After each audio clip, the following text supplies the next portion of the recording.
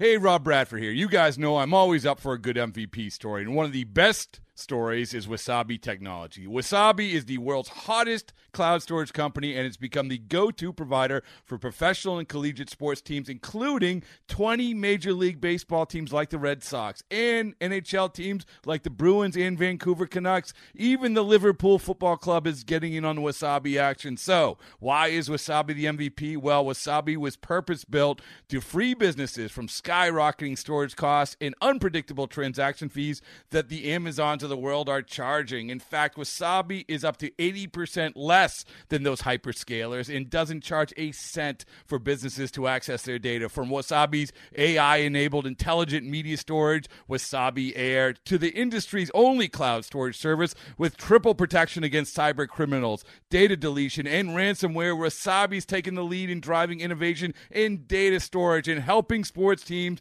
to unleash the power of their data. Wasabi, another Boston-based championship team. Otra fractura, otra pérdida para los Yankees de Nueva York, que aunque hoy lograron salvar la honrilla contra los Rays de Tampa Bay, el golpe fue más duro solo minutos después, notificando de que Andrew Benintendi estará fuera. El hombre que había empezado muy mal, pero que después había recuperado su ritmo y que había sido clave para los Yankees, que los Yankees habrían adquirido como su más importante cambio de la fecha del deadline de Grandes Ligas. Bueno, pues de eso y más estaremos hablando en el podcast La Semana de los Bombarderos, que ya comienza.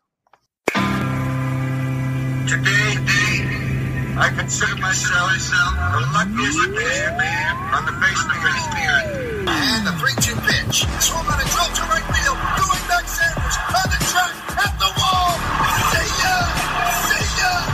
See ya! A home run by Derek Jeter. He deals. Base hit to right field. Here comes Richardson. Here's the throw from Marquez. Richardson is safe. Derek Jeter ends his final game with a walk-off single. Derek Jeter, where fantasy becomes reality.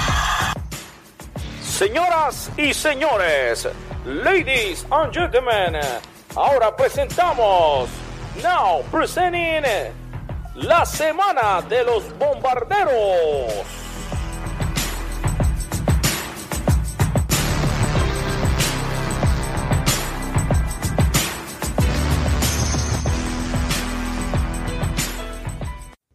Saludos y muy buenas noches tengan todos, familia beisbolera, familia yanquista. Bienvenidos al podcast de los Yankees en español, La Semana de los Bombarderos. Yo soy Alfred Álvarez y hoy me acompaña un invitado especial. El yanquista, el antiyanquista más odiado, más querido por todos los yanquistas. A ver, vamos a hablar bien. Este es el antiyanqui más amado por los Yankees en la historia del béisbol, Carlos Parra Machado. Con las buenas noches, Carlito, ¿cómo estás? Buenas noches, Alfred. Buenas noches a todos los que se unen al podcast de los Yankees, la Semana de los Bombarderos, que tenía un par de semanas ausentes por cuestión de coincidencia con los Yankees, pero que aquí vuelve con el episodio número 199 de este prestigioso podcast. El 199, Carlitos, y les adelantamos que para el episodio número 200 estaremos haciendo una celebración súper especial, así que estén todos preparados, porque de verdad vamos a celebrar ese episodio por todo lo alto. Carlos, apenas terminaba el juego de los Yankees y de los Rays, que los Yankees lograron esa victoria, llega la terrible noticia de la lesión de Andrew Benintendi. Cuando los Yankees adquirieron a Andrew Benintendi, el mundo del béisbol estuvo extremadamente feliz. El mundo yanquista en este caso estuvo extremadamente feliz, pero desafortunadamente hoy anuncian de su lesión. Yo sé que es verdad que en un momento determinado no batió, en un momento determinado no estaba rindiendo lo que se esperaba, pero ya en los últimos juegos había recuperado la forma Benintendi y estaba siendo un factor importantísimo para los Yankees, que en realidad, para resumir un poco eso, el que crea que Benintendi no es importante para este equipo, no era importante para este equipo, no está viendo béisbol. Es una fractura muy rara. El doctor Randial, que no sé si está conectado con nosotros, nos mandó un Twitter, porque nosotros tenemos los mejores seguidores del mundo, Y el doctor Randial, aquí está su tweet, que es el que vamos a usar para empezar el programa. Esta foto nos la manda el doctor Randial. Este huesito que ustedes ven ahí, no sé si ven que lo estoy marcando, ese es el huesito que se le rompió a Benintendi. ¿Ok? El huesito tiene un nombre y es el hamate bone o hamate, o puede ser el engancho. Creo que en español se dice engancho, el gancho de su hueso, el hueso ganchoso, creo que se dice también. Por ahí el doctor, si está conectado, aquí está el doctor Randial, perfecto. Ahora, este supuesto hueso ganchoso es un huesito que está aquí adentro, se le partió a Benintendi. El doctor Randial nos ponía en este tweet, y qué bueno que el doctor está aquí, y dice, Alfred, con las bases llenas, lesión de Benintendi. Muy probablemente va a estar fuera por el resto de la temporada. Requiere cirugía porque está comprimiendo los nervios y arterias de la mano, llamado cubital. Fractura del gancho del ganchoso. Ahí está, gancho del ganchoso. Nos dice nuestro doctor, tenemos nuestro propio doctor aquí en este programa, el doctor Leonardo Randial. Dicho esto es un golpe, hermano, en la boca del estómago. ¿A ti alguna vez te han dado un golpe con un guante de boxeo en la boca del estómago a las 5 de la mañana? Se le sale uno el aire, ¿no? Y las lágrimas, eso es lo que ahora mismo recibieron los Yankees. Vamos a ampliar un poquito más esta noticia, Carlos. No tanto con la noticia, porque la noticia no hay mucho que decir. Entiendo que Benintendi va a ir a buscar una segunda opinión médica a un doctor de Nueva York. Evidentemente, Benintendi está haciendo lo posible y lo imposible por mantenerse en el juego. Este es el tweet de Brian Hawk, el escritor oficial de los Yankees en español para la Major League Baseball. Y él dice, Andrew Benintendi se rompió el gancho de su hueso ganchoso y necesitará cirugía, dijo Aaron Boone. Dado esta baja, Carlos, analízame un poco, bueno, tus opiniones sobre lo tan importante que es la pérdida de Benintendi y cómo tú sustituyes a Benintendi. ¿Por quién? ¿Por Aaron Hicks? Bueno, hay un dicho que dice que cuando naciste para martillo, del cielo te caen los clavos, ¿no?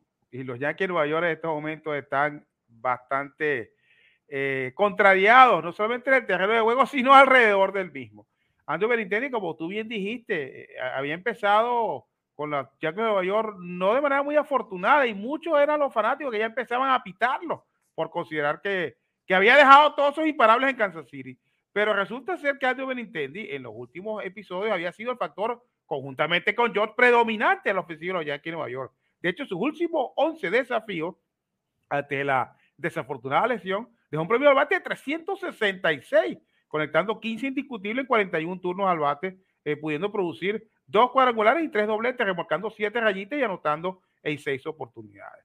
Desafortunadamente, esta curiosa lesión que se produjo haciendo swing lo saca prácticamente por el resto de la temporada.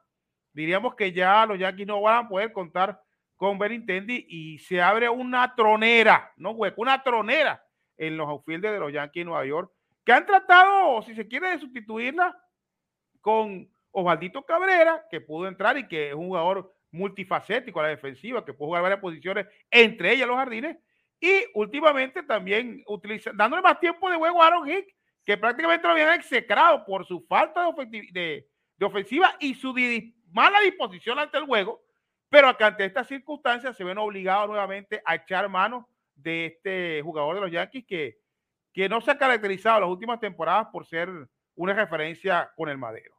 Esteban Florial lo volvieron a subir también. Ahí están haciendo lo que más pueden con las herramientas que se le presentan a la mano a los Yankees de Nueva York, que en este momento son prácticamente un hospital, Alfredo José.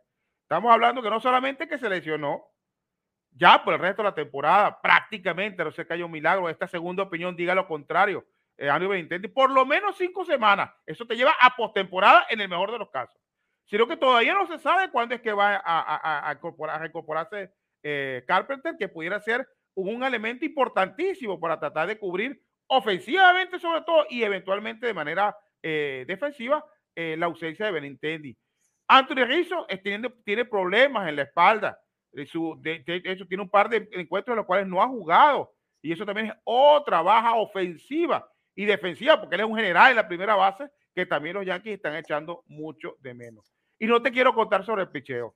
Afortunadamente, según las informaciones que tenemos, pareciera que Néstor Cortés la próxima semana ya debería estar incorporándose a la rotación de los Yankees. Pero ahorita viene la incógnita de Jameson Taillon.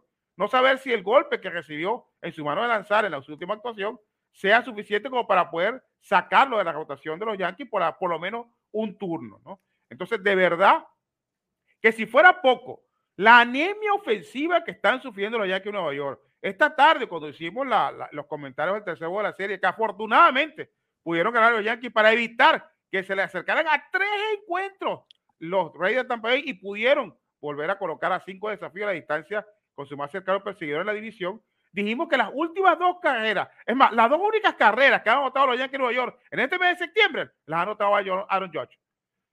Lo cual eso se puede leer uno de 2 maneras. Uno, lo importante que es Aaron Judge, y 2, la anemia ofensiva que ha tenido el resto de los jugadores de los Yankees de Nueva York, que no le están dando un palo a nadie. Y si tú no anotas carrera, y además, por si fuera poco, tu picheo está haciendo aguas por las lesiones en las que está sufriendo, de verdad que es una situación bien compleja la que están viviendo los Yankees de Nueva York, que con noticias como esta de Benintendi, de verdad que desalientan al más pintado, ¿no? Porque por todas partes está generando dificultades y adversidades que entenderemos que mañana los Yankees de Nueva York, que por fin regresan a Yankee Stadium, tendrán que manejar todo ese tipo de cosas y hacer de tripas corazones, ¿no? Ahora, hay una cosa interesante. Brian Hawk, después del propio tweet que acabamos de ver de Brian Hawk, que fue como a las 5 de la tarde, era el que decía las declaraciones de Boone, que fue quien le informó a todos nosotros en la prensa de que Benintendi estaba fuera y que tenía que operarse, que requería una operación. Sin embargo, una hora después, Brian Hawk de los Yankees para la MLB reporta que Andrew Benintendi dijo que hablará con un especialista en la ciudad de Nueva York, pero cree que puede regresar antes del final de la temporada regular. Eso está muy difícil. Que tuvo una lesión similar cuando era estudiante de primer año en la universidad. Yo creo en el doctor Randial, más que en ningún otro doctor del mundo. El doctor Randial está diciendo que son por lo menos 6 semanas. Yo entiendo también que en la desesperación de Benintendi por jugar y en la misma de los Yankees, están tratando de que juegue Benintendi. Pero hay un problema. Dice el doctor que mire el Twitter de Marley Rivera. Vamos a buscar el Twitter de Marley. Pero hay un problema. Aquí está el Twitter de Marley Rivera. Vamos a traducirlo. Este es el tweet. Me imagino que dice el doctor y dice Marley. Benintendi dijo que mañana se reunirá con los médicos en New York y que aún ve como una posibilidad que regrese en algún momento de esta temporada. Explicó que cuando le sucedió algo similar en su jamate, antes solo tomó un par de semanas. Un par de semanas. ¿Será ese el tuit que me dice el doctor Randall? ¿O será este? Dice Marley Rivera. La principal confusión derivada del diagnóstico es que a Benintendi le extrajeron el hueso ganchoso cuando era estudiante de primer año de la universidad. Dice Benintendi, realmente no sé mucho sobre huesos, solo escucho lo que me dicen. Y sí, no había que podía crecer otro hueso o lo que sea. Ok, esto es una novela. Esto es tipo la novela de... La novela del hueso ganchoso. Esta es la novela del hueso ganchoso. Porque esto fue a las 6:13 p.m., como tú puedes ver aquí.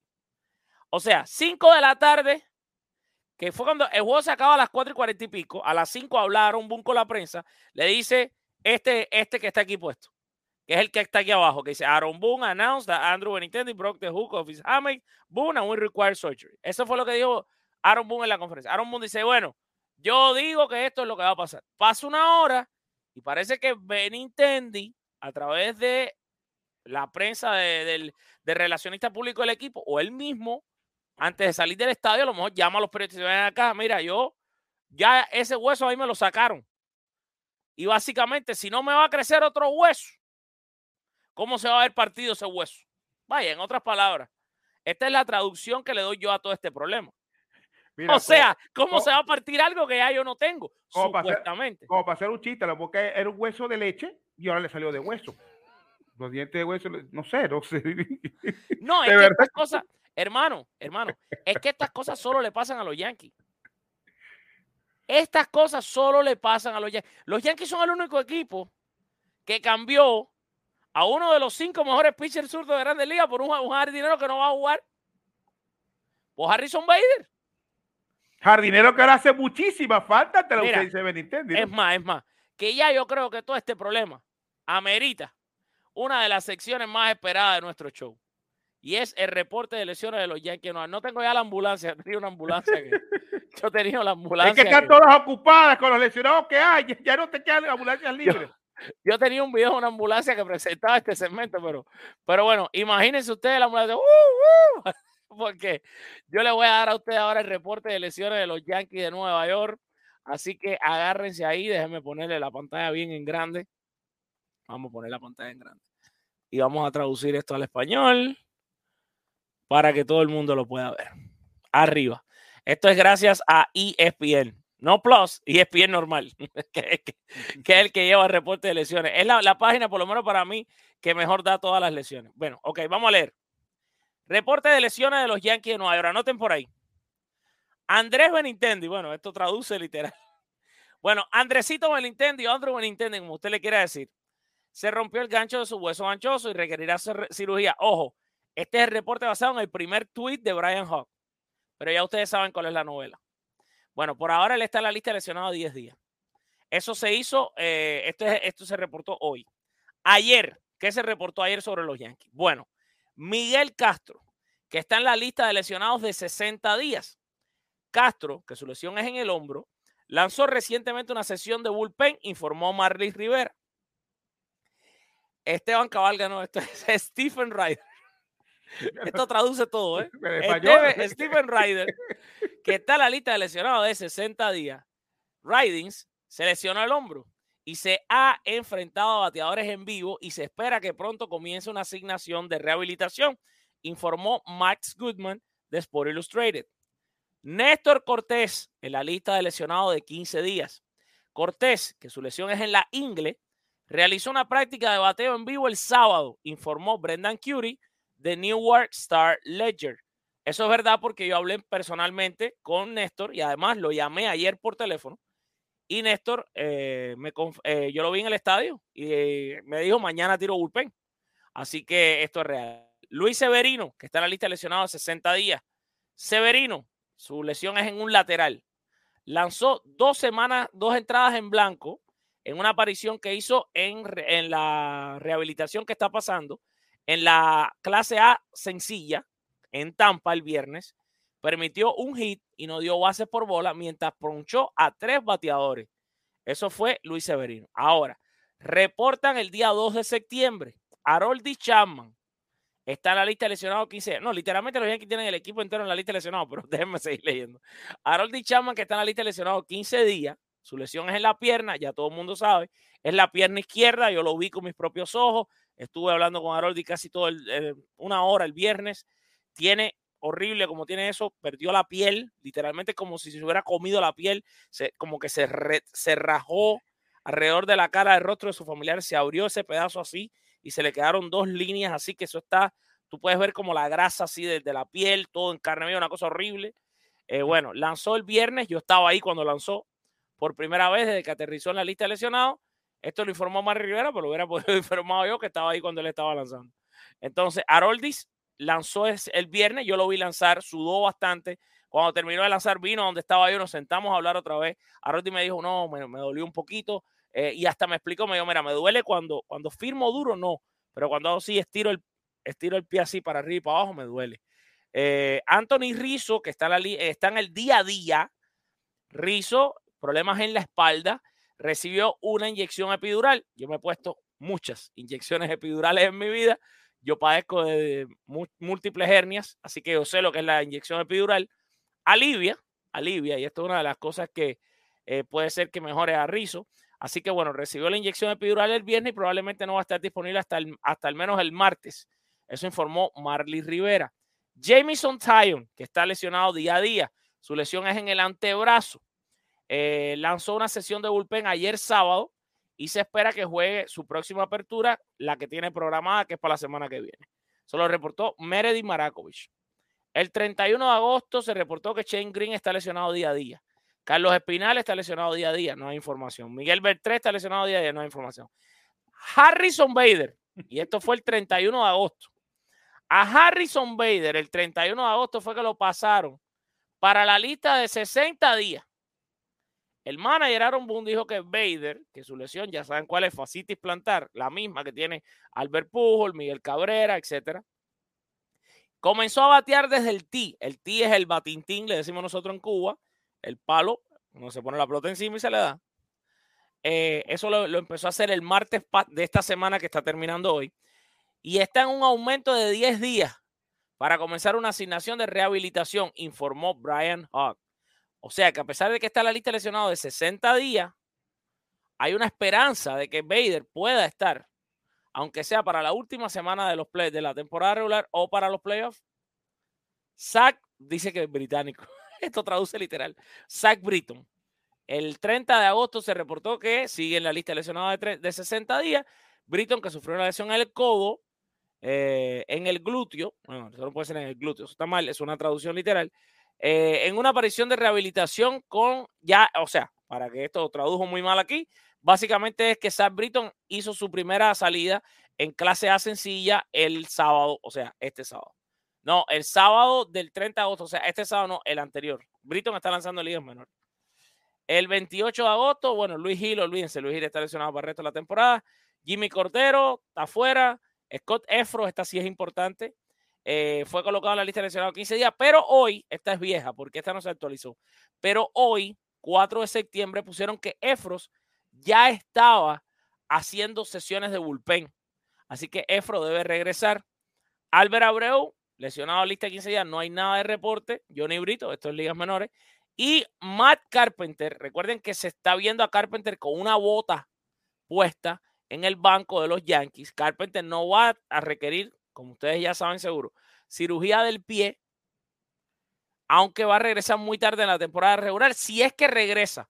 Eso fue lo último que se supo de Carpenter.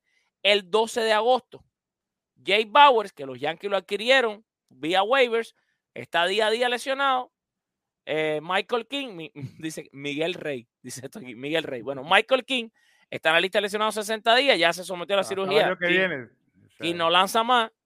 Y Chad Green, dice que se llama Chad Verde, ya se sometió también a la cirugía. Este es el reporte de lesiones, que está largo, se llevó el programa completo, de los Yankees de Nueva York. Visto todo esto, Carlos, de todo lo que hemos visto en ese reporte de lesiones, ¿qué te llama más la atención y cuál crees tú que sea la urgencia más grande que tengan los Yankees de toda esa lista? ¿O cuál crees tú que es el pelotero de todos esos que de verdad se necesita que regrese y que cuando lo haga va a crear un impacto muy positivo en el equipo? Bueno, diría que, visto lo que hizo, yo diría que Matt Carpenter es el más valioso de todos ellos. Pero pareciera que las posibilidades de que Carpenter pueda regresar son mínimas, ¿no? Entonces vamos a conformarlo con lo más realista, ¿no? Yo creo que más realista es picheo. El picheo pareciera que estuviera más cercano de... Britton puede regresar. De complementar sus piezas más que el bateo. Pero lamentablemente, los Yankees en estos momentos, si se quiere el picheo, con todo lo maltrecho que ha estado, ha hecho su trabajo, Alfred. Claro. Lo que no lo han hecho ha sido el bateo. Así que lo más urgente sería que vinieran bates. Pero mira lo que ha ido tú ahí. Benintendi no está por saber. Y para que esté jugando, como está jugando DJ Mejio, que tiene un indiscutible en los últimos 25 turnos, batea 0.40, vale más que estés banqueando. O sea, porque no estás haciendo nada por la patria. Entonces, uno pudiera decir, Benintendi dice, yo quiero jugar, pero si vas a jugar con dolor, eventualmente vas a generar más perjuicio que beneficio. ¿Qué otro jugador tienes ahí? Harrison Bader, el gran bluff, porque ese si hubiese sido un gran jardinero que amalgama toda la distancia, todo lo que es el outfielder de los Yankees. Aaron Jones no puede hacer todas las 3 posiciones del juego. Falta que bateen los que están allí, cuenta con los que están allí, los 2 novatos, tanto Osvaldo Cabrera como Hugo Peraza, van a tener que empezar a batear. Y son novatos y eso de otra manera los pone un handicap con respecto a los demás jugadores, pero tienen que empezar a batear. Tienen talento y potencial para hacerlo. Y les falta obviamente la experiencia y la confianza. Pero diría que lo que más me preocupa de todo lo que tú acabas de leer es que tú no ves para nada jugadores que digamos que pudieran ser revulsivos en los Yankees de Nueva York. Uno quizás pudiera ser lo que está día a día, Anthony Rizzo, que cuando batea bien, cuando está sano, batea bien, sobre todo batea de manera oportuna. Porque es que él no tiene muy buen promedio, pero sí conecta los batazos importantes en los momentos clave. Giancarlo Stanton regresó desde el jueves pasado, el primer día que le metieron 20 indiscutibles y 13 carreras a los Atléticos de Oakland. Revolcó inclusive 3 carreras, pero de ahí en adelante nada ha hecho la bestia. Nada, literalmente nada. Entonces, te pones a ver y la situación está crítica con los Yankees de Nueva York, porque no solamente hay que esperar que regresen los que están fallando, sino que los que están activos empiecen a producir, porque si no, no hay manera de que puedan tener un éxito. El mes de agosto, los Yankees de Nueva York ganaron 10 de 28 y en este mes han ganado 1 de 3. Es decir, que de los últimos 31 juegos apenas han ganado 11. Y así es difícil poder soportar ese primer lugar que tiene prácticamente desde el inicio de la temporada. Definitivamente. Aquí fíjate que estamos viendo algunos de los highlights de la serie con Oakland, por ejemplo. Después vamos a ver algunos highlights de la serie con los angelinos. Y pareciera, hermano, por ejemplo, aquí está Adrián Martínez. Que muchos pitchers que, caramba, que no, óyeme, no son los más reconocidos de la liga. Pitchers que han llegado a enfrentarlos teniendo promedios desastrosos. Se le han parado encima a los Yankees, los han dominado. Han hecho con ellos lo que les ha dado la gana. Mira, Patrick Sandoval de los angelinos se paró ahí y les lanzó un juegazo. Aquí estamos viendo todavía los highlights de Adrián Martínez. Adrián Martínez parecía Roger Clemens lanzándole a los Yankees. O sea, es un equipo que ha pasado mucho trabajo para facturar carreras. A mí me gustaría preguntarte, ¿cuál ha sido tu opinión? Porque hasta ahora, ¿no? Yo sé que el potencial está ahí, pero se ve una diferencia. No sé si soy yo o tú estás de acuerdo conmigo también. No sé, Oswaldo Cabrera, desde que llegó a los Yankees, creó un impacto al momento. Oswald Peraza, por lo menos estos primeros juegos, no ha tenido ese impacto inmediato, ¿no? Que tuvo Oswald Cabrera. ¿Qué te ha parecido a ti hasta ahora la labor de Oswald Peraza? Que lo están madurando con carbono. Claro. Que lo están teniendo de manera acelerada por la situación de emergencia médica que presentan los Yankees. Osvaldo Cabrera era para debutar el año que viene con una situación de calma, de poca presión. No estar en este momento en el que los Yankees están en un entrevero con los Reyes de Tampa Bay y los Azulejos de Toronto y los Orioles de Baltimore respirándole en la nuca y colocando una posición tan importante como lo que supone ser el campo corto. Yo creo que Osvaldo al final del día tiene potencial y va a imponerse su calidad en la Gran Liga sin duda alguna, pero en este momento lo trajiste antes de tiempo. Sin duda alguna, y a mí me preocupa mucho Oswald Peraza. Yo espero que de un momento a otro Peraza comience a producir. Sobre todo cuando conecte su primer hit, que esa es la presión que tiene porque no ha podido todavía estrenarse con un imparable en los pocos turnos que ha tenido la Grandes Ligas. Exacto, pero a mí me preocupa mucho porque mira, alguien por ahí en Twitter, y a mí, tú sabes, síganlo haciendo, a mí estas cosas me encantan, no me molestan para nada, al contrario. Recuerden que siempre lo que yo les he dicho, yo soy una persona que entiendo que mi cara, mi voz está pública por todos lados y la gente un día te van a poner una cosa, otro día te van a poner otra y eso está bien, por eso es que yo nunca en la vida al contrario, yo amo que me citen en Twitter, de hecho, toda la gente que me puedan seguir en Twitter, que por favor me sigan, pero alguien el otro día me mandaba este video y este video a mí me da como... Me hace sentir como el mismo video este video a mí me hace sentir como el video de Frankie Monta, que en vez de sentir, sí, güey, me equivoqué con el pronóstico, la pregunta es, ¿ustedes entienden por lo que ese pronóstico no se está dando como yo dije? Este es el video es un TikTok mío que hay puesto, un short, y esto es lo que yo decía en ese short, no sé si se escucha, a ver si se puede escuchar. Esa la temporada va a ser Falefa.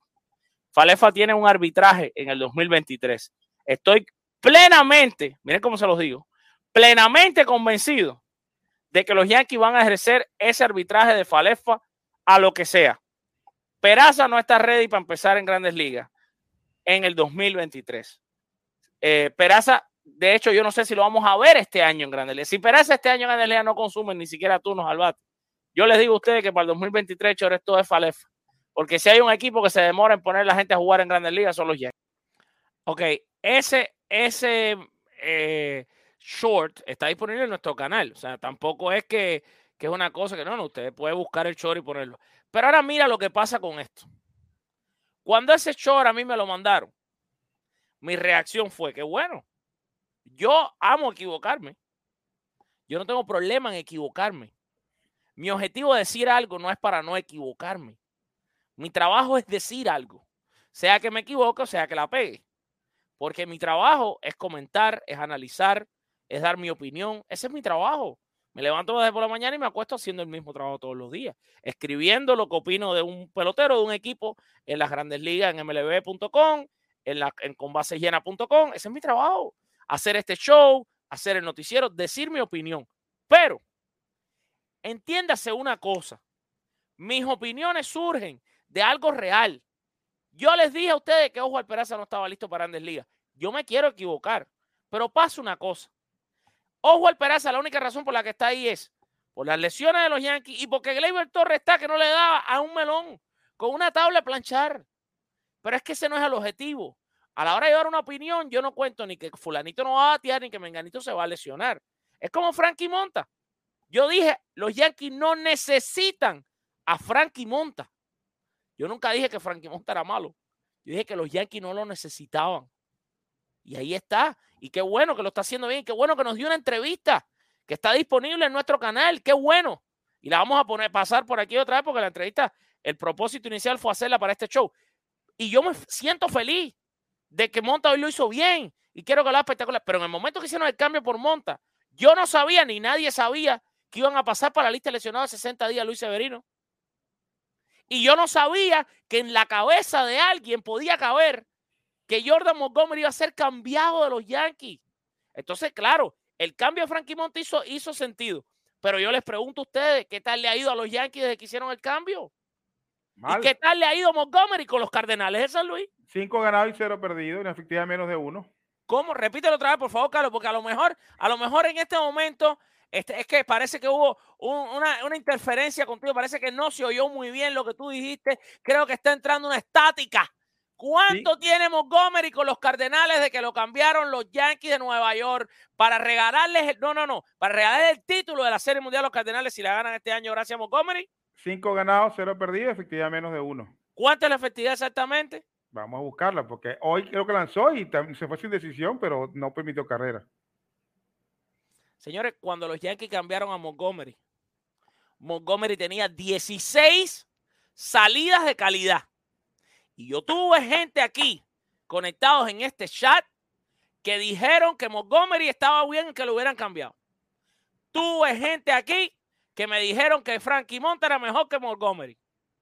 Frankie, sé que estás viendo el show. Te mando un saludo y ojalá seas mejor que Montgomery. Pero mira, en mi opinión, este no era el cambio que necesitaban hacer los Yankees. Montgomery tiene 5 ganados. Hay que decir así, porque ya sabemos que Frankie ve el noticiero, el programa. Mira, para precisar. Me lo dijo. Para precisar, Montgomery tiene un récord de 5, en 6 salidas tiene récord de 5 ganados, 0 perdidos y tiene hasta el momento su efectividad de 1.47. Dios mío. 32 ponches en 36 innings. Le han entregado un sayón al equipo de los Cardenales. Carlito, por favor, saca la campana de la fortuna. Sácala ya, Carlos Parra. Y suena la Carlito. Gracias a Pascual Paula por esta donación. Pascual, no hay palabras para agradecerte. Disculpa lo que hace por nosotros. Dice, mi aporte del mes para el mejor programa desde Reading, Pensilvania. Gracias, Pascual. Y que Dios te bendiga, que te llene de mucha salud. Mira, volvemos a lo mismo. Y yo soy el que les estoy compartiendo yo mismo el short. No para que ustedes se rían de que yo me equivoque. Yo me puedo equivocar todos los días. No pasa nada. Está bien que yo me equivoque. El problema es analizar por qué yo me estoy equivocando. No es que yo me la sé toda. Yo no soy nadie. Yo me estoy equivocando porque están pasando cosas malas. Oswald Peraza no está en Grandes Ligas porque ya llegó a Grandes Ligas para sentar a todo el mundo. A Falefa no lo van a sentar, a Gleyber no lo van a sentar. No, Oswald Peraza está en Grandes Ligas porque los Yankees están en problemas. Y cuando yo emití ese comentario, los Yankees no estaban en problemas. Y es que no debería estar aquí Oswald. Y lo que a mí me preocupa es que con esta subida de Oswald no sea como Peraza, porque otra cosa, los que ven todos los días este programa o toda la semana el noticiero, saben que yo dije, y esa sí la pueden buscar, porque claro, las que yo acierto nunca nadie las busca. Yo dije desde hace un año que el primer pelotero que iba a llegar de todos estos prospectos a Grandes Ligas era Oswaldo Cabrera. Y que el pelotero que más listo estaba para las Grandes Ligas era Oswaldo Cabrera. Y que el pelotero que iba a tener mejor resultado y mejor impacto de todos iba a ser Oswaldo Cabrera. Oswald Peraza no estaba ready. y lo subieron. Y ojalá, Dios quiera, Dios santo, que este muchacho de verdad empiece a rendir. Y que le den un chance. Pero de todas maneras, este muchacho no es para este año. Este muchacho es, si acaso, para el año que viene. Pero está ahí por la desesperación que está viviendo el equipo de los Yankees. Ese es el problema. Yo no sé si tú estás de acuerdo conmigo, pero si regresa Carpenter, tienen que bajar a Oswald. A no ser que sea un fenómeno, ahora para adelante empieza a batear y se meta en una racha impichable, que yo no creo que va a pasar, porque tampoco vamos a seguir viendo a Gleyber en el banco, ¿eh? Yo estoy seguro que mañana va a jugar Gleyber. Y estoy seguro que Falefa va a seguir siendo shortstop. Y estoy seguro que Oswald va a entrar y salir de los juegos. No es como Oswaldito Cabrera, que lo van a poner todos los días en donde sea. Además, ¿tú viste hoy la estadística? ¿Tú sabes cuántos juegos ha jugado en segunda base en toda su carrera Peraza? 12 juegos. Lo pusieron en segunda. Porque él toda su carrera la ha pasado en el shortstop.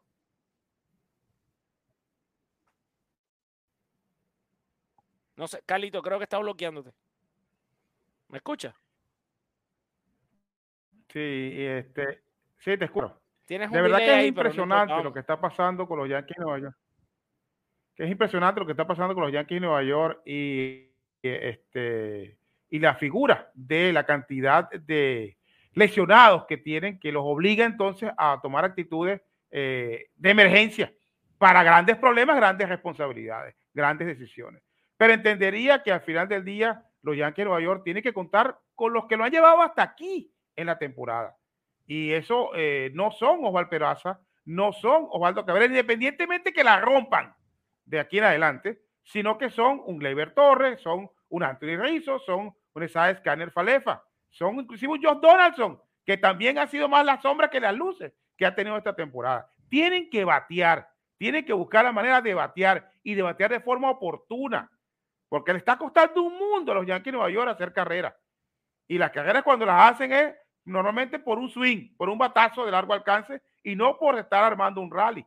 Y eso de alguna otra manera los está pechando en esta etapa tan importante de la temporada, en la cual todavía va a tener una ventaja interesante de 5 encuentros y de esta manera pudieran estar asegurando ese primer lugar de la división. Pero por supuesto, ya el primer lugar de la Liga Americana ya lo perdieron con los Astros de Houston porque se les ha escapado el equipo tejano, los Yankees de Nueva York. Pero entiendan algo, la semana que viene nuevamente se va a enfrentar contra los Reyes de Tampa Bay. Ahora en el Bronx. Esa sería la ventaja, digamos, psicológica de que vas a siempre tener la última palabra al ser el home club.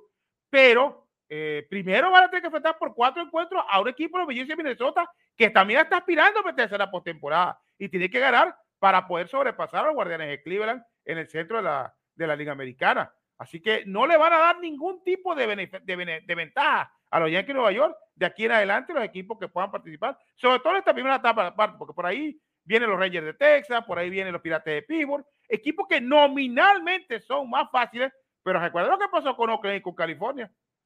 No fue nada, que eran supuestamente victorias en el bolsillo, y no fue así. Perdieron la serie contra los Angels y dividieron contra los Atléticos, dos de los peores equipos de la presente temporada que pudieron sacarle caras verdes a los Yankees de Nueva York.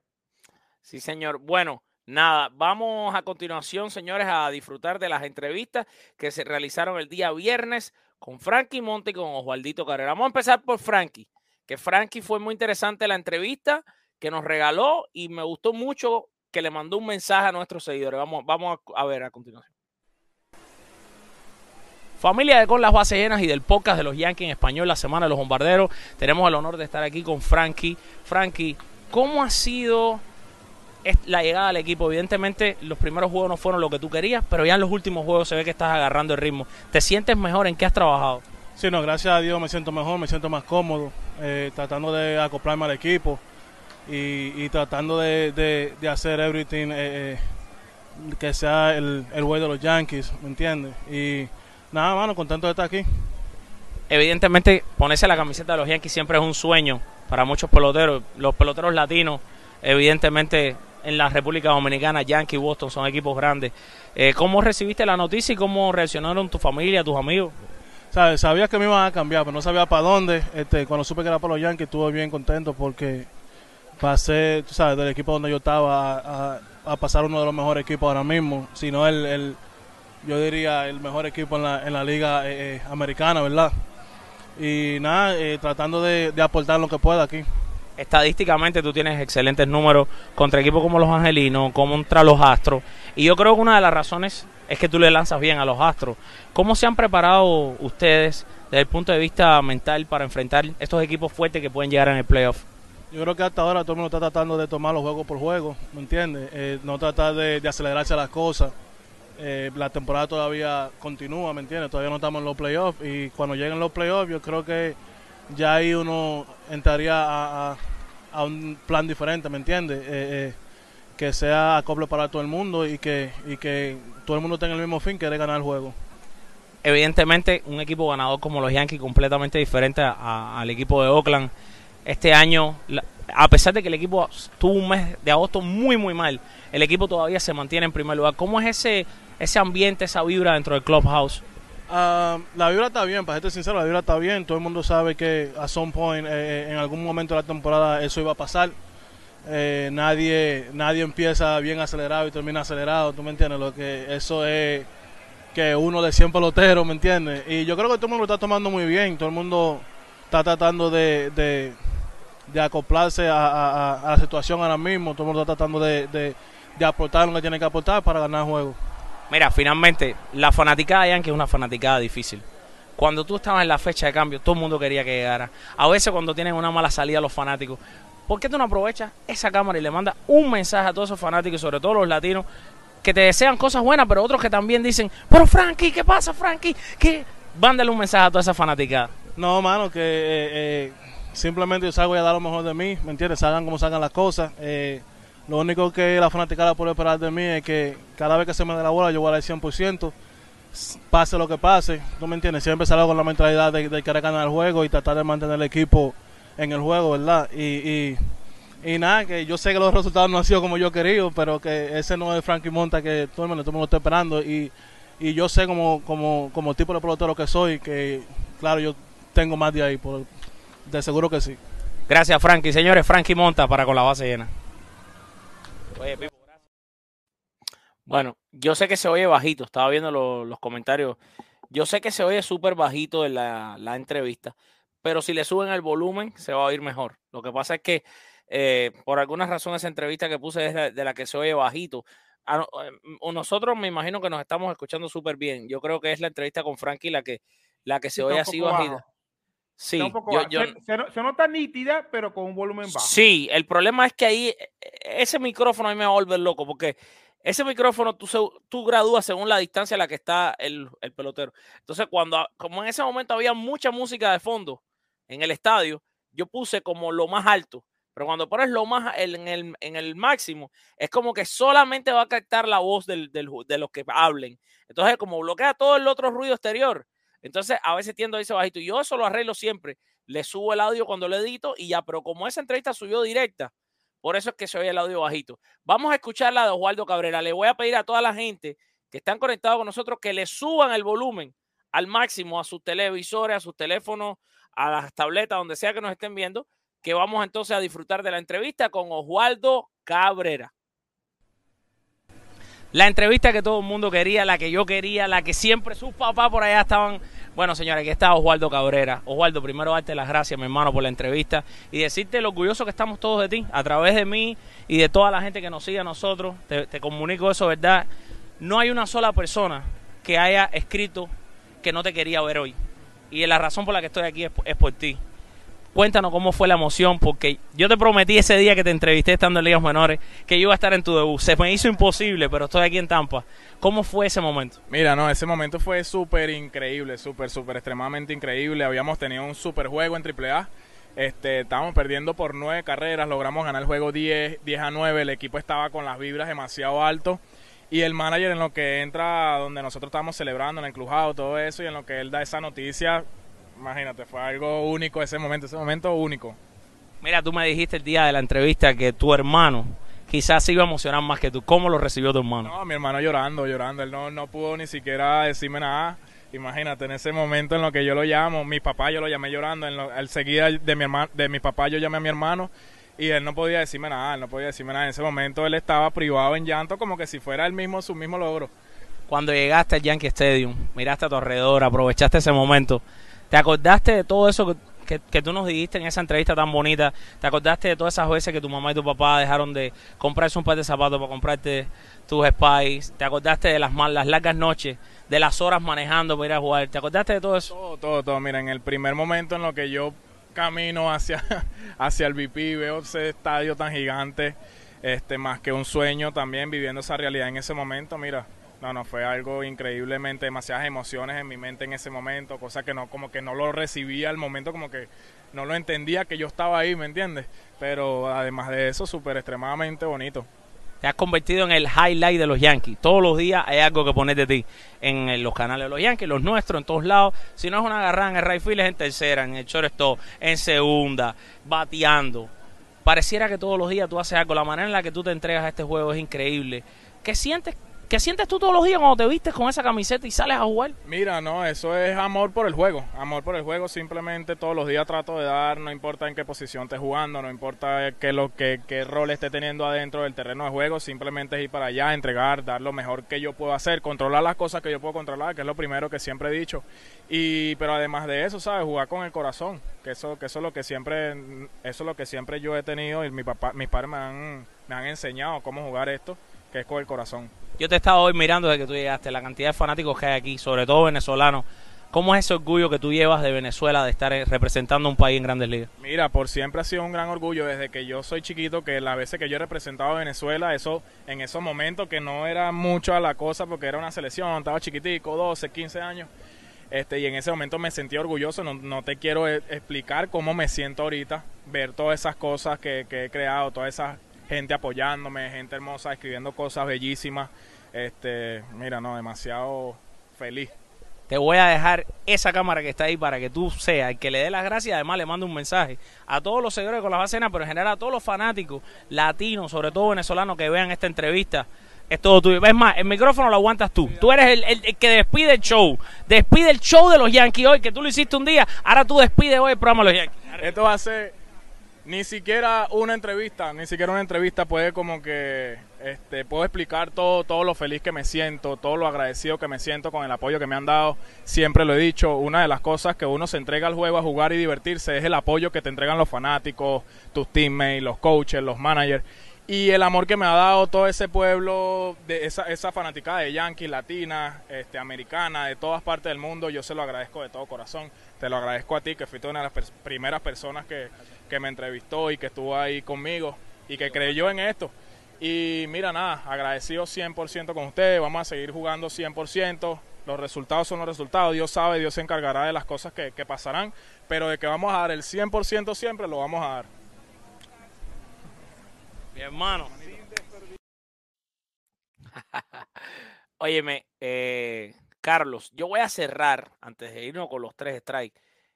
Yo quiero hacer algo. Yo sé que tú eres el no yankee más amado por los Yankees de toda la audiencia que tiene este equipo en español en el mundo entero. A mí me da mucha risa porque tú eres una persona demasiado humilde. Les voy a confesar que hoy Carlos, antes de empezar el programa, me hizo una pregunta y me dijo: Alfred, ¿de verdad la gente te pregunta por mí?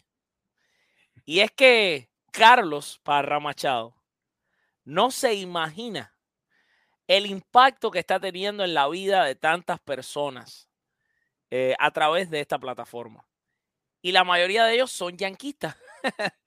Yo te voy a dejar, Carlos, que con toda esa personalidad, conocimiento, sapiencia de este juego, tú nos digas, en tu parecer, en blanco y negro, Carlito, no lo endulce, no le eches sal, no le eches sazón. Tira la estrella al medio a 100 millas por hora. ¿Qué sientes tú que va a pasar con los Yankees y qué sientes tú que tienen que hacer los Yankees para salvar la temporada del 2022? Bueno, los Yankees para mí van a clasificar a postemporada. Yo creo que eso no hay ninguna duda al respecto. Sería una catástrofe de tamaño gigantesco si los Yankees quedan fuera del tren de la postemporada. Ahora, de ahí en adelante veo muchísima incertidumbre. Puede haber unos Yankees que se enganchen, se inspiren y puedan llegar hasta la Serie Mundial, como puede ser unos Yankees que decepcionantemente se queden en la primera ronda. Porque no veo contundencia y profundidad en el equipo en este momento. Creo que los Yankees tienen material como para poder llegar a la máxima instancia posible.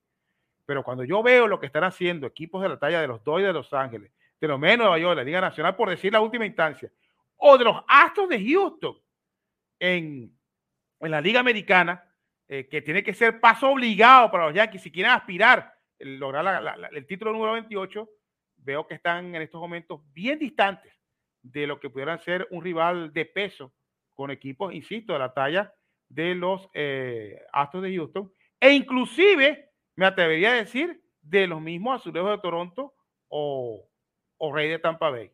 Los Reyes de Tampa Bay le ganaron la serie. Vamos a ver qué va a pasar en el Bronx dentro de un fin de semana próximo. Si los Reyes de Tampa Bay le vuelven a ganar la serie en el Bronx, ¡ay! Entonces empieza a preocuparte, porque probablemente vas a pasar a la postemporada, insisto. Es bastante la diferencia como para que los Yankees se queden fuera de ser el tercer comodín para llevarlo al extremo.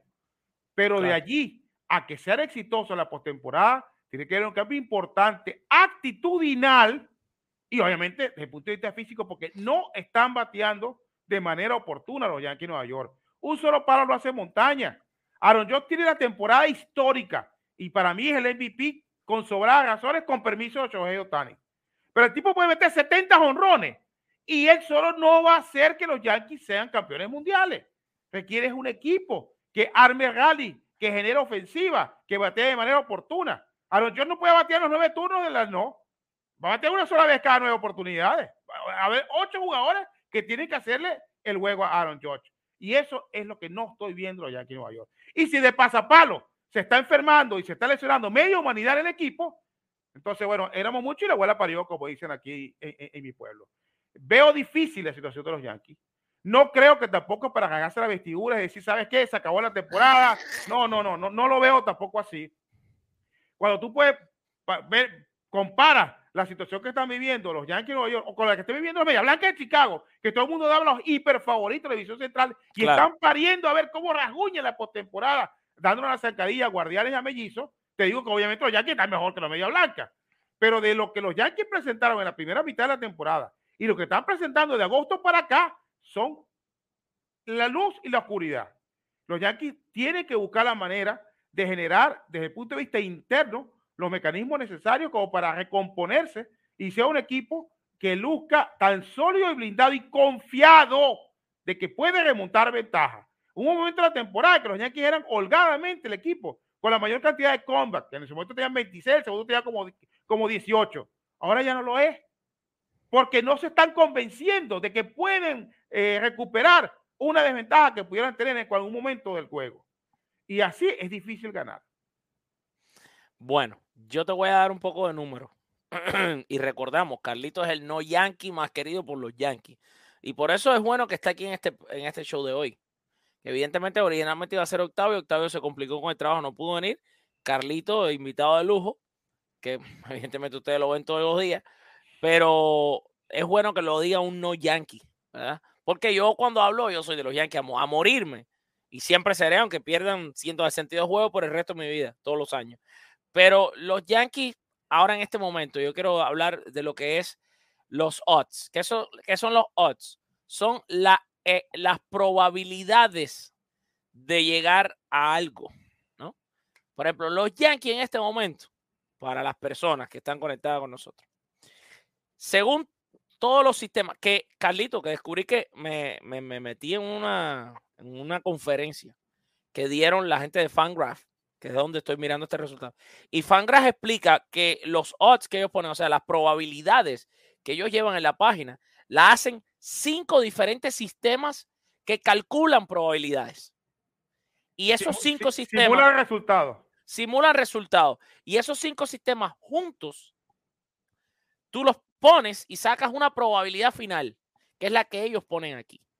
Bueno, según todos esos sistemas de probabilidades, los Yankees ahora mismo tienen un 100% de chance de llegar a los playoffs. O sea, que según toda esa tecnología, los Yankees van a estar en los playoffs. ¿Cuál es el chance de los Yankees ganar la división? Los Yankees tienen un 85.4% de probabilidad de ganar su división. Todavía son un gran porcentaje. tienen un 85.3% de asegurar la primera semana de descanso. Y solamente tienen un 14.6% de oportunidad de que si van a ir a los playoffs sería como wild card, o sea, como comodín. Ahora viene la parte sabrosa. Hace un mes atrás, los Yankees y los Dodgers eran los equipos ampliamente con las mayores posibilidades de ganar la Serie Mundial. Eso ya cambió. En este momento, los Yankees tienen un 7.5%. Voy a repetir esto porque esto a la gente que está escuchándonos en el podcast le va a encantar y ustedes saquen hoja y un lápiz, ¿no? Para anotar esto. Los Yankees tienen ahora mismo un chance de ser campeones mundiales de 7.5%. Los Azulejos de Toronto, que si bien no tienen el 100% chance de llegar a playoff que tienen los Yankees, ni el 85% de ganar la división, los Azulejos de Toronto tienen un 7% chance de ganar la Serie Mundial. Oigan esto, 7% de chance. Los equipos que más chance tienen fuera de los Yankees son los Astros de Houston, que tienen un 13.9% de probabilidades de ganar la Serie Mundial. Los Bravos de Atlanta tienen un 12.8% de probabilidades de ganar la Serie Mundial. Los Mets de Nueva York tienen un 16.5% de probabilidades de ganar la Serie Mundial. Y los Dodgers de Los Ángeles tienen un 17.5% probabilidades de ganar la Serie Mundial. Es decir, que los Yankees ahora mismo son el quinto equipo con la mayor probabilidad de ganar la Serie Mundial en la temporada del año 2022 en el béisbol de las Grandes Ligas. Y el segundo en la Liga Americana. Y el segundo en la Liga Americana. Se cayeron de ser el equipo con más chance en la Liga Americana y de estar incluso por encima de los Dodgers a ser ahora el quinto equipo en chances y estar por debajo de los Astros de Houston. No obstante, esas probabilidades todavía te dicen que la final es entre Yankees y Astros para pasar a la Serie Mundial. Pero que la final de la Serie Mundial, bajo ese mismo concepto, serán Dodgers contra los Astros. Dodgers contra los Astros. Pero el juego hay que jugarlo, porque claro, esto no tiene nada que ver. Estos son simulaciones. Y no significan verdades anticipadas. Estos son simulaciones. Proyecciones de lo que se supone. Pero es interesante saberla. Pero es interesante conocerla. Y saber un poco cómo funcionan y por qué funcionan. Ojo, yo nunca me he dejado llevar por esto. Cuando los Yankees tenían 26% de chance de ganar la Serie Mundial, yo entendí que eso no era real. Ahora que tienen 7.5, entiendo que tampoco es real. Pero sí es interesante saber cómo esto pasa y cómo esto se da y cómo esto funciona. Estamos claros que estos cálculos de computadora no midieron que a Benintendi se le iba a partir un huesito, que a Carpenter se le iba a partir una pata, que Harrison Bader no iba a poder regresar todavía, que los Yankees iban a hacer la locura de cambiar a Montgomery. Estamos claros. Pero esto es para que ustedes tengan una idea. Bueno, fíjate, vamos a cerrar nuestro podcast de hoy, Carlos, como siempre hacemos, con los 3 strikes. Yo te voy a ser sincero. Primero espérate que tenemos 2 donaciones por aquí. Carlito, por favor, saca la campana de la fortuna. Y suena la Carlito. José Luis Venezuela, gracias, hermano, por la donación. Dice, Alfred, extiéndele el contrato a Carlito. Yo estoy como yo estoy revisando. Vamos a ver qué va a pasar al final. Carlito está exigiendo bastante. Ah, bueno. Carly está pidiendo billetes. Carlito, vuelve y saca la campana de la fortuna. Y suena la Carlito. Gracias, doctor Raniel. Dice, ¿apostarías $1 millón de USD que New York Yankees gana la Serie Mundial? Bueno, si yo tuviera 100 millones, yo apostaría $1 millón. Pero como yo no tengo ni 10,000 pesos, yo no me lo puedo apostar. Si alguien los tiene y se lo quiere apostar, metan mano. Ahora, si tú me dices algo que yo tenga, por ejemplo, no sé, un saco de frijoles que yo tengo, yo me apuesto un saco de frijoles que ganan los Yankees la Serie Mundial. Porque yo creo en mi equipo hasta el final. Pero uno puede apostar lo que uno tiene. Frijoles, arroz, esas son las cosas que yo puedo apostar aquí, que son fáciles de conseguir aquí en Estados Unidos. Mira, Carlos, te iba a decir, mira, tú a mí me asustas con esto de los 3 strikes. No, tú me das miedo con esto de los 3 strikes. Así que yo no me voy a atrever. Que ya tú estuviste muy cerca a poncharme. Y siempre aquí a los invitados que le he pichado soy yo. Así que voy a picharte yo a ti. Yo no quiero ese riesgo. Yo no quiero ese riesgo. Voy para allá. Prepárate ahí para los 3 strikes. ¿Estás listo? ¿Estás listo? Dale. Vamos para allá. Carlos Parra Machado. ¿Quién conectó el primer jonrón en el estadio actual de los Yankees de Nueva York cuando se inauguró? El 2009. En el 2009. Te doy pista, te voy a dar opciones. Dame opciones. Te voy a dar opciones. Opción A, Alex Rodríguez. Opción B, Melky Cabrera. Opción C, Jorge Posada. O opción D, Derek Jeter. Dijiste entonces Alex Cabrera, Alex Rodríguez. Alex Rodríguez, Jorge Posada, Melky Cabrera o Derek Jeter. Jorge Posada. Espérate un momento. Ahora me vino una cosa a la mente. Espérate, déjame estar seguro. Un momento. Porque ahora tengo yo una duda. Esto nunca me había pasado. Espérate. Ya lo tengo aquí. Porque quiero poner el video. Pero se me perdió el video. Yo sé, yo tengo la respuesta, pero ahora se me olvidó. Dame un segundo que estoy aquí. Me tienen enfermo los nervios. Sí, ajá, aquí está. No, es más, te dije mal la información. A ver. Sí. A ver. A ver, sí. Sí, Jorge Posada, respuesta correcta. Pero no puedo poner el video. No, sí, puedo poner este video, sí lo puedo poner. Yo creo que sí lo puedo poner. Jorgito fue. No, pero no, guay, nos mete un copyright. Olvídate, no podemos poner el video. Perfecto. Jorge Posada, la respuesta correcta. Perfecto. Hasta yo por poco me equivoco. Vamos para el segundo strike. El segundo strike fue Jorge Posada. Segundo strike. ¿Quién es el Yankee con la mayor cantidad de juegos ganados, pitcher, en una temporada de Grandes Ligas? Jack Chevrolet en 1904. ¿Cuánto ganó? Creo que ganó 41. Pero Eres un caballo. Eres un caballo. Pero es el siglo XX, el siglo XIX. Eres un caballo. 41 juegos ganados. Jack Tresbo en 1904. Pero hay un dato ahí con eso. Pero no eran Yankees. No solo es el Yankee. Eran Highlanders. Eran Highlanders, pero además de eso, es el que más ha ganado de todos los pitchers de todos lados. De todos los tiempos. En el siglo XIX. En el siglo XIX. En el siglo XIX hubo gente que ganó 60 y pico de juegos. En el siglo XIX, el 20. Ajá. En el 20, porque en el 19 hubo gente que ganaron 60 juegos y eso. Sí. Había equipos que tenían un solo pitcher, ¿no?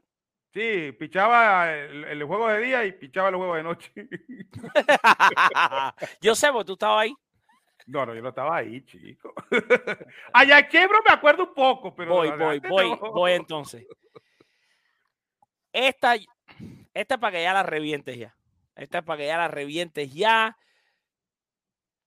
Carlos Parra Machado. Te voy a decir el nombre de 4 peloteros de los Yankees. Solo uno de ellos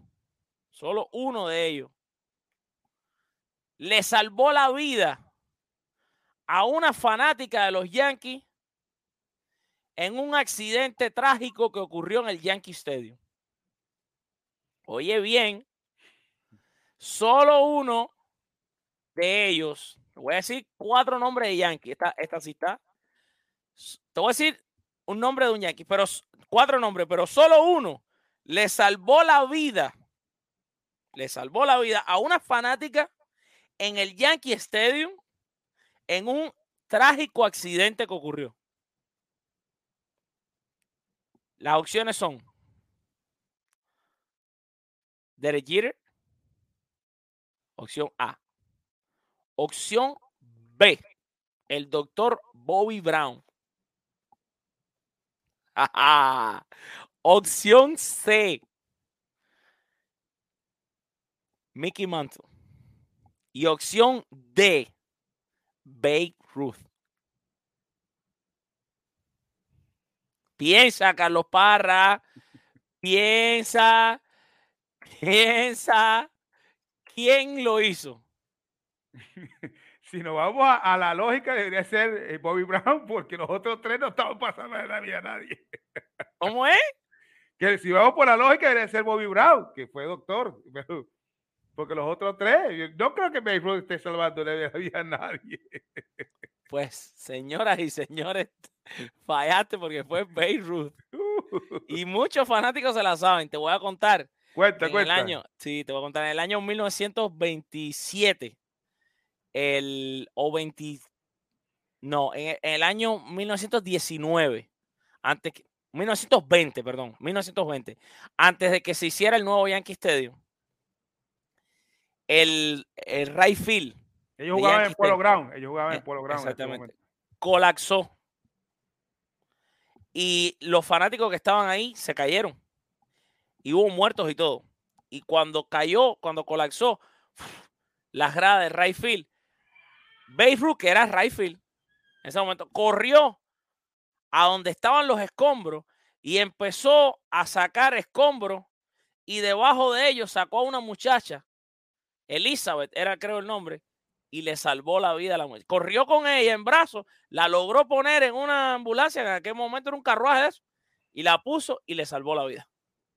Babe Ruth, con todo lo que tomaba alcohol, con todas las alturas. Estaba sano en ese momento. Con todas las alturas de hot dog que se daba, pero fue el que salvó a un fanático de los Yankees de morir en pleno juego de béisbol. Qué bien, que no sabía la historia. Para que tú lo sepas, está en un video que está en nuestro canal sobre 10 curiosidades. Déjame ver si lo puedo poner, espérate, curiosidades. Déjame poner el pedacito este. A ver, vamos a ver si sale por aquí. Vamos a ver. Les voy a buscar el video un momentito. Si me das un chance. Curiosidades. Espera, déjame poner aquí. A ver. No sale. Espérate.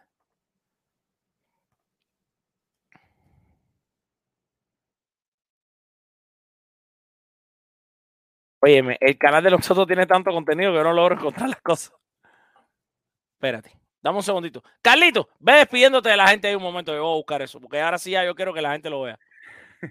Bueno, de verdad un placer estar aquí nuevamente, invitado por ti para estar en el podcast de los bombarderos, en el cual obviamente me siento un invitado a algo, digamos, en el que no pertenezco, porque no soy fanático de los Yankees, pero que respeto mucho la franquicia, y para mí siempre es un placer poder compartir con esta querida afición sobre un tema que les apasiona, que obviamente son los Yankees de Nueva York, y que bueno, que en este momento de la temporada la están pasando un poco difícil.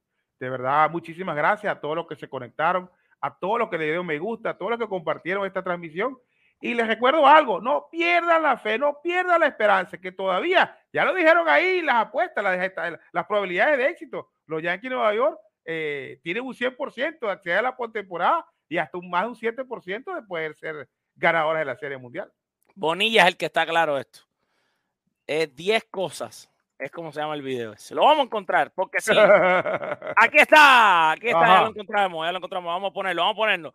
Es más, vamos a despedir el show ya, pero los vamos a dejar viendo el video. Señores, gracias a todas las personas que se conectaron con nosotros. Carlito, te invito a que te quedes, que este video creo que no lo has visto.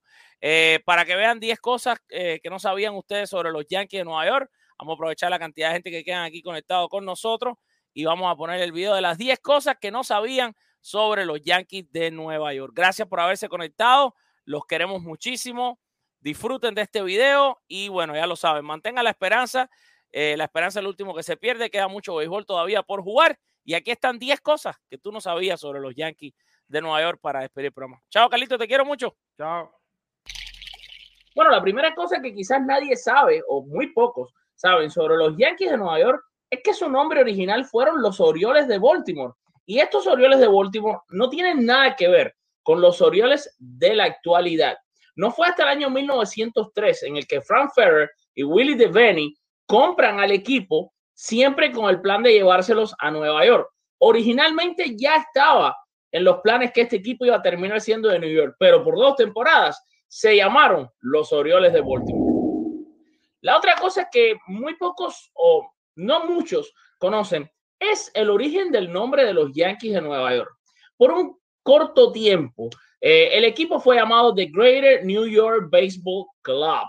También le decían los invasores por haber irrumpido en la liga americana. Pero la prensa, ya que este nombre era tan largo, Greater New York Baseball Club, necesitaban tener nombres más cortos para ser sus titulares. Y ahí comenzaron a ponerle una diferente variedad de apodos. El más conocido y el que pegó y el que quizás se hizo de cierto modo oficial fue el de los Highlanders, nombre que utilizaron desde el año 1903 hasta el año 1917, donde oficialmente se comenzaron a llamar los Yankees de Nueva York. Ahora, muy interesante esto porque desde 1904, Jim Price, que trabajaba para el New York Press Sports, se refería a ellos en sus artículos como los Yankees. También en el año 1907, el New York Times, en una foto de portada, puso debajo del nombre del equipo los Yankees de Nueva York. Pero en 1912 también el equipo se toma una foto poniéndole Yankees, hasta que ya se hace de manera oficial en el año 1913. La tercera cosa que quizás no sabías de los Yankees de Nueva York es que en el año 1912, el día 11 de abril, utilizaron por primera vez su icónico uniforme a rayas y muchos piensan que fueron el primer equipo en hacerlo y evidentemente sí han sido el más popular, pero no los primeros, ya que en la temporada de 1911 los Gigantes de Nueva York y los Phillies de Filadelfia se les adelantaron. El cuarto dato interesante de los Yankees que quizás no sepas es que su primer pelotero latino fue un cubano y estamos hablando de Armando Marzán. Armando Marzán, que también, por cierto, llegó a las grandes ligas debutando con los Rojos de Cincinnati junto al también cubano Rafael Almeida, hizo su pasantía con los Yankees en el año 1917, cuando fue cambiado de los Carmelitas de San Luis a los Bombarderos del Bronx por el utility Lee Magee.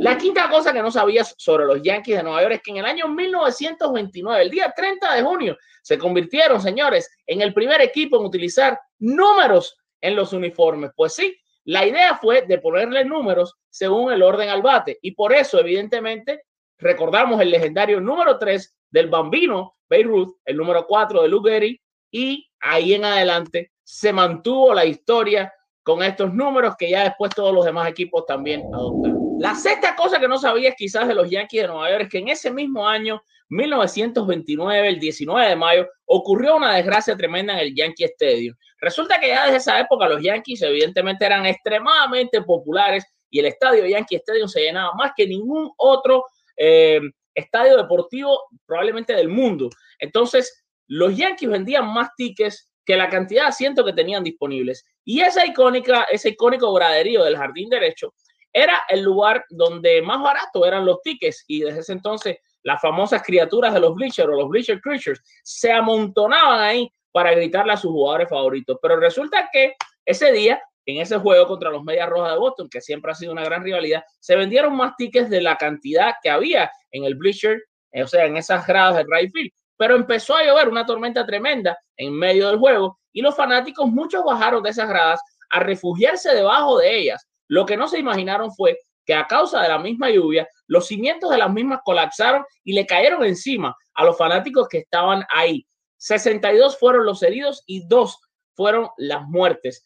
De estas 2 muertes, llama la atención que Babe Ruth, que estaba jugando jardín derecho en el mismo momento en el que este accidente pasó, corrió a socorrer a las personas heridas y salió en los brazos con Eleanor Price, una joven de apenas 17 años que estaba yendo al colegio, y mientras Ruth la sostenía en sus brazos esperando que llegara asistencia médica, la jovencita falleció y fue una de las dos muertes.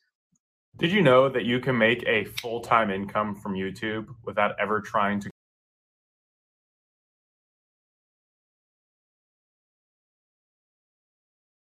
Habían sido las dos primeras en la historia del Yankee Stadium. La séptima cosa que no sabías de los Yankees es que ese famoso discurso de Luke Gehrig el día 4 de julio del año 1939, cuando hizo su famosa despedida en la que se hizo llamar el hombre más afortunado del mundo a pesar de que estaba a punto de morir, no fue solo un momento triste para la historia del béisbol, sino que fue la primera vez en la que un número era retirado por un equipo en honor a un jugador.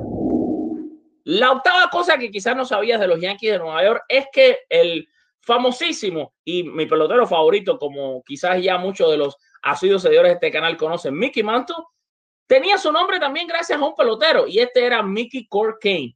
Resulta que el padre de Mickey Mantle era un fanático furibundo de este pelotero Mickey Court-Kane, que fue un excelente receptor en su época con los Atléticos de Filadelfia y también con los Tigres de Detroit, y decidió llamar a su hijo Mickey por este pelotero. ¿Quién iba a decir? El dato número 9 de tremenda curiosidad es que sí, todo el mundo conoce los 56 juegos consecutivos bateando de hit de Joe DiMaggio. Lo que muy pocos saben es que si hubiese llegado a 57 hits, a 57 juegos, consecutivos bateando de hit, le hubiesen dado un bono de $100,000. Esto iba a ser un regalo de la compañía Heinz 57 o Heinz 57, y esto se lo dijo el propio Joe DiMaggio a su amigo Phil Rizzuto. $100,000. Hoy en día hubiese sido casi $1 millón solamente por conseguir un juego más de hit. ¿Y qué pasó? Pues en ese partido contra los Indios de Cleveland, Joe DiMaggio se fue en blanco de 4-0 y no consiguió ese chequecito. Y la décima cosa que quizás no sabías de los Yankees de Nueva York y que es muy interesante es que Luis Canena Márquez fue el primer jugador negro en ser firmado por la organización de los Yankees de Nueva York. Todo el mundo evidentemente dirá que estoy equivocado y que esa persona fue Elston Howard, pero no estoy equivocado. Lo que pasa es que Luis Canena Márquez nunca llegó a jugar con los Yankees de Nueva York y fue cambiado después, y resultó que Elston Howard hace, claro, el debut con los Yankees de Nueva York como el primer afroamericano en jugar un partido con los Yankees de Nueva York, pero no fue el primer firmado porque el puertorriqueño Luis Canena Márquez se llevó ese honor. Oye, nos conectamos otra vez rápido porque vi que estábamos ahí para dos cosas. Número uno, para darle las gracias por haberse quedado tanta gente hasta el final del video. Número dos, ese es uno. Dos, para decirle que el strike lo fallé yo mismo. A ver, Ruth salvó vidas, pero a la muchacha no la pudo salvar. La muchacha murió en sus brazos, pero Ruth fue uno de los peloteros que de hecho recibió un reconocimiento de la ciudad de Nueva York por haber salvado tantas vidas ese día. Dicen que Ruth quitó muchos escombros él mismo, era un hombre muy fuerte, y arrancó él muchos escombros para sacar de allá abajo a varios de los heridos. 62 heridos, esos 62, varios fueron rescatados por Babe Ruth y varios de los peloteros de los Yankees que después se sumaron al Bambino a rescatar gente. Y esto fue en el año 29. Solo regresamos para hacer esa pequeña aclaración. En 1929 entonces ocurrió ese accidente en las gradas de right field del Yankee Stadium, el antiguo, y murieron 2 personas, 62 heridos, y Babe Ruth fue el pelotero de los 4 que te puse, que bueno, que salvó vidas, pero desafortunadamente una de las 2 muertes fue una jovencita que en sus brazos, mientras Ruth la estaba intentando llevar hasta la ambulancia, la muchacha se murió. ¿Qué te pareció ese video, Carlos? Yo no sé si tú lo habías visto. No lo había visto y hay hecho interesante. Es viejo. Ese video lo hice con mi hija recién nacida. Wow. En la primera semana que mi hija estuvo en la casa. Ustedes me ven en ese escenario. Ese escenario es el cuarto. Y yo estaba con ella en un cuarto atendiéndola porque la niña estaba enfermita y mi esposa estaba muy mal. Y entonces yo me tuve que quedar con la niña. Y yo dije, bueno, cada vez que la niña se duerma, yo grabo un video de los Yankees porque era temporada muerta, no había grandes ligas porque nació en noviembre.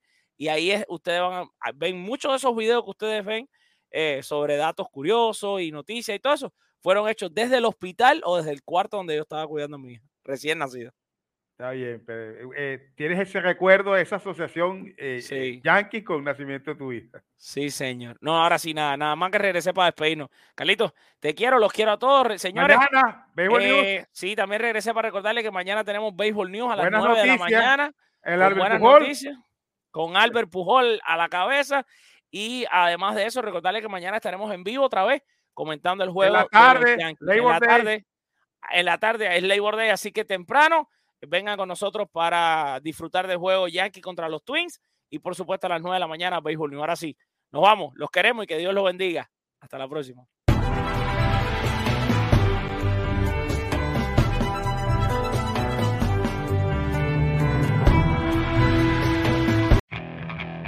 Okay, picture this. It's Friday afternoon when a thought hits you.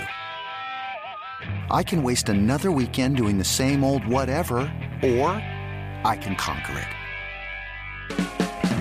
I can hop into my all-new Hyundai Santa Fe and hit the road.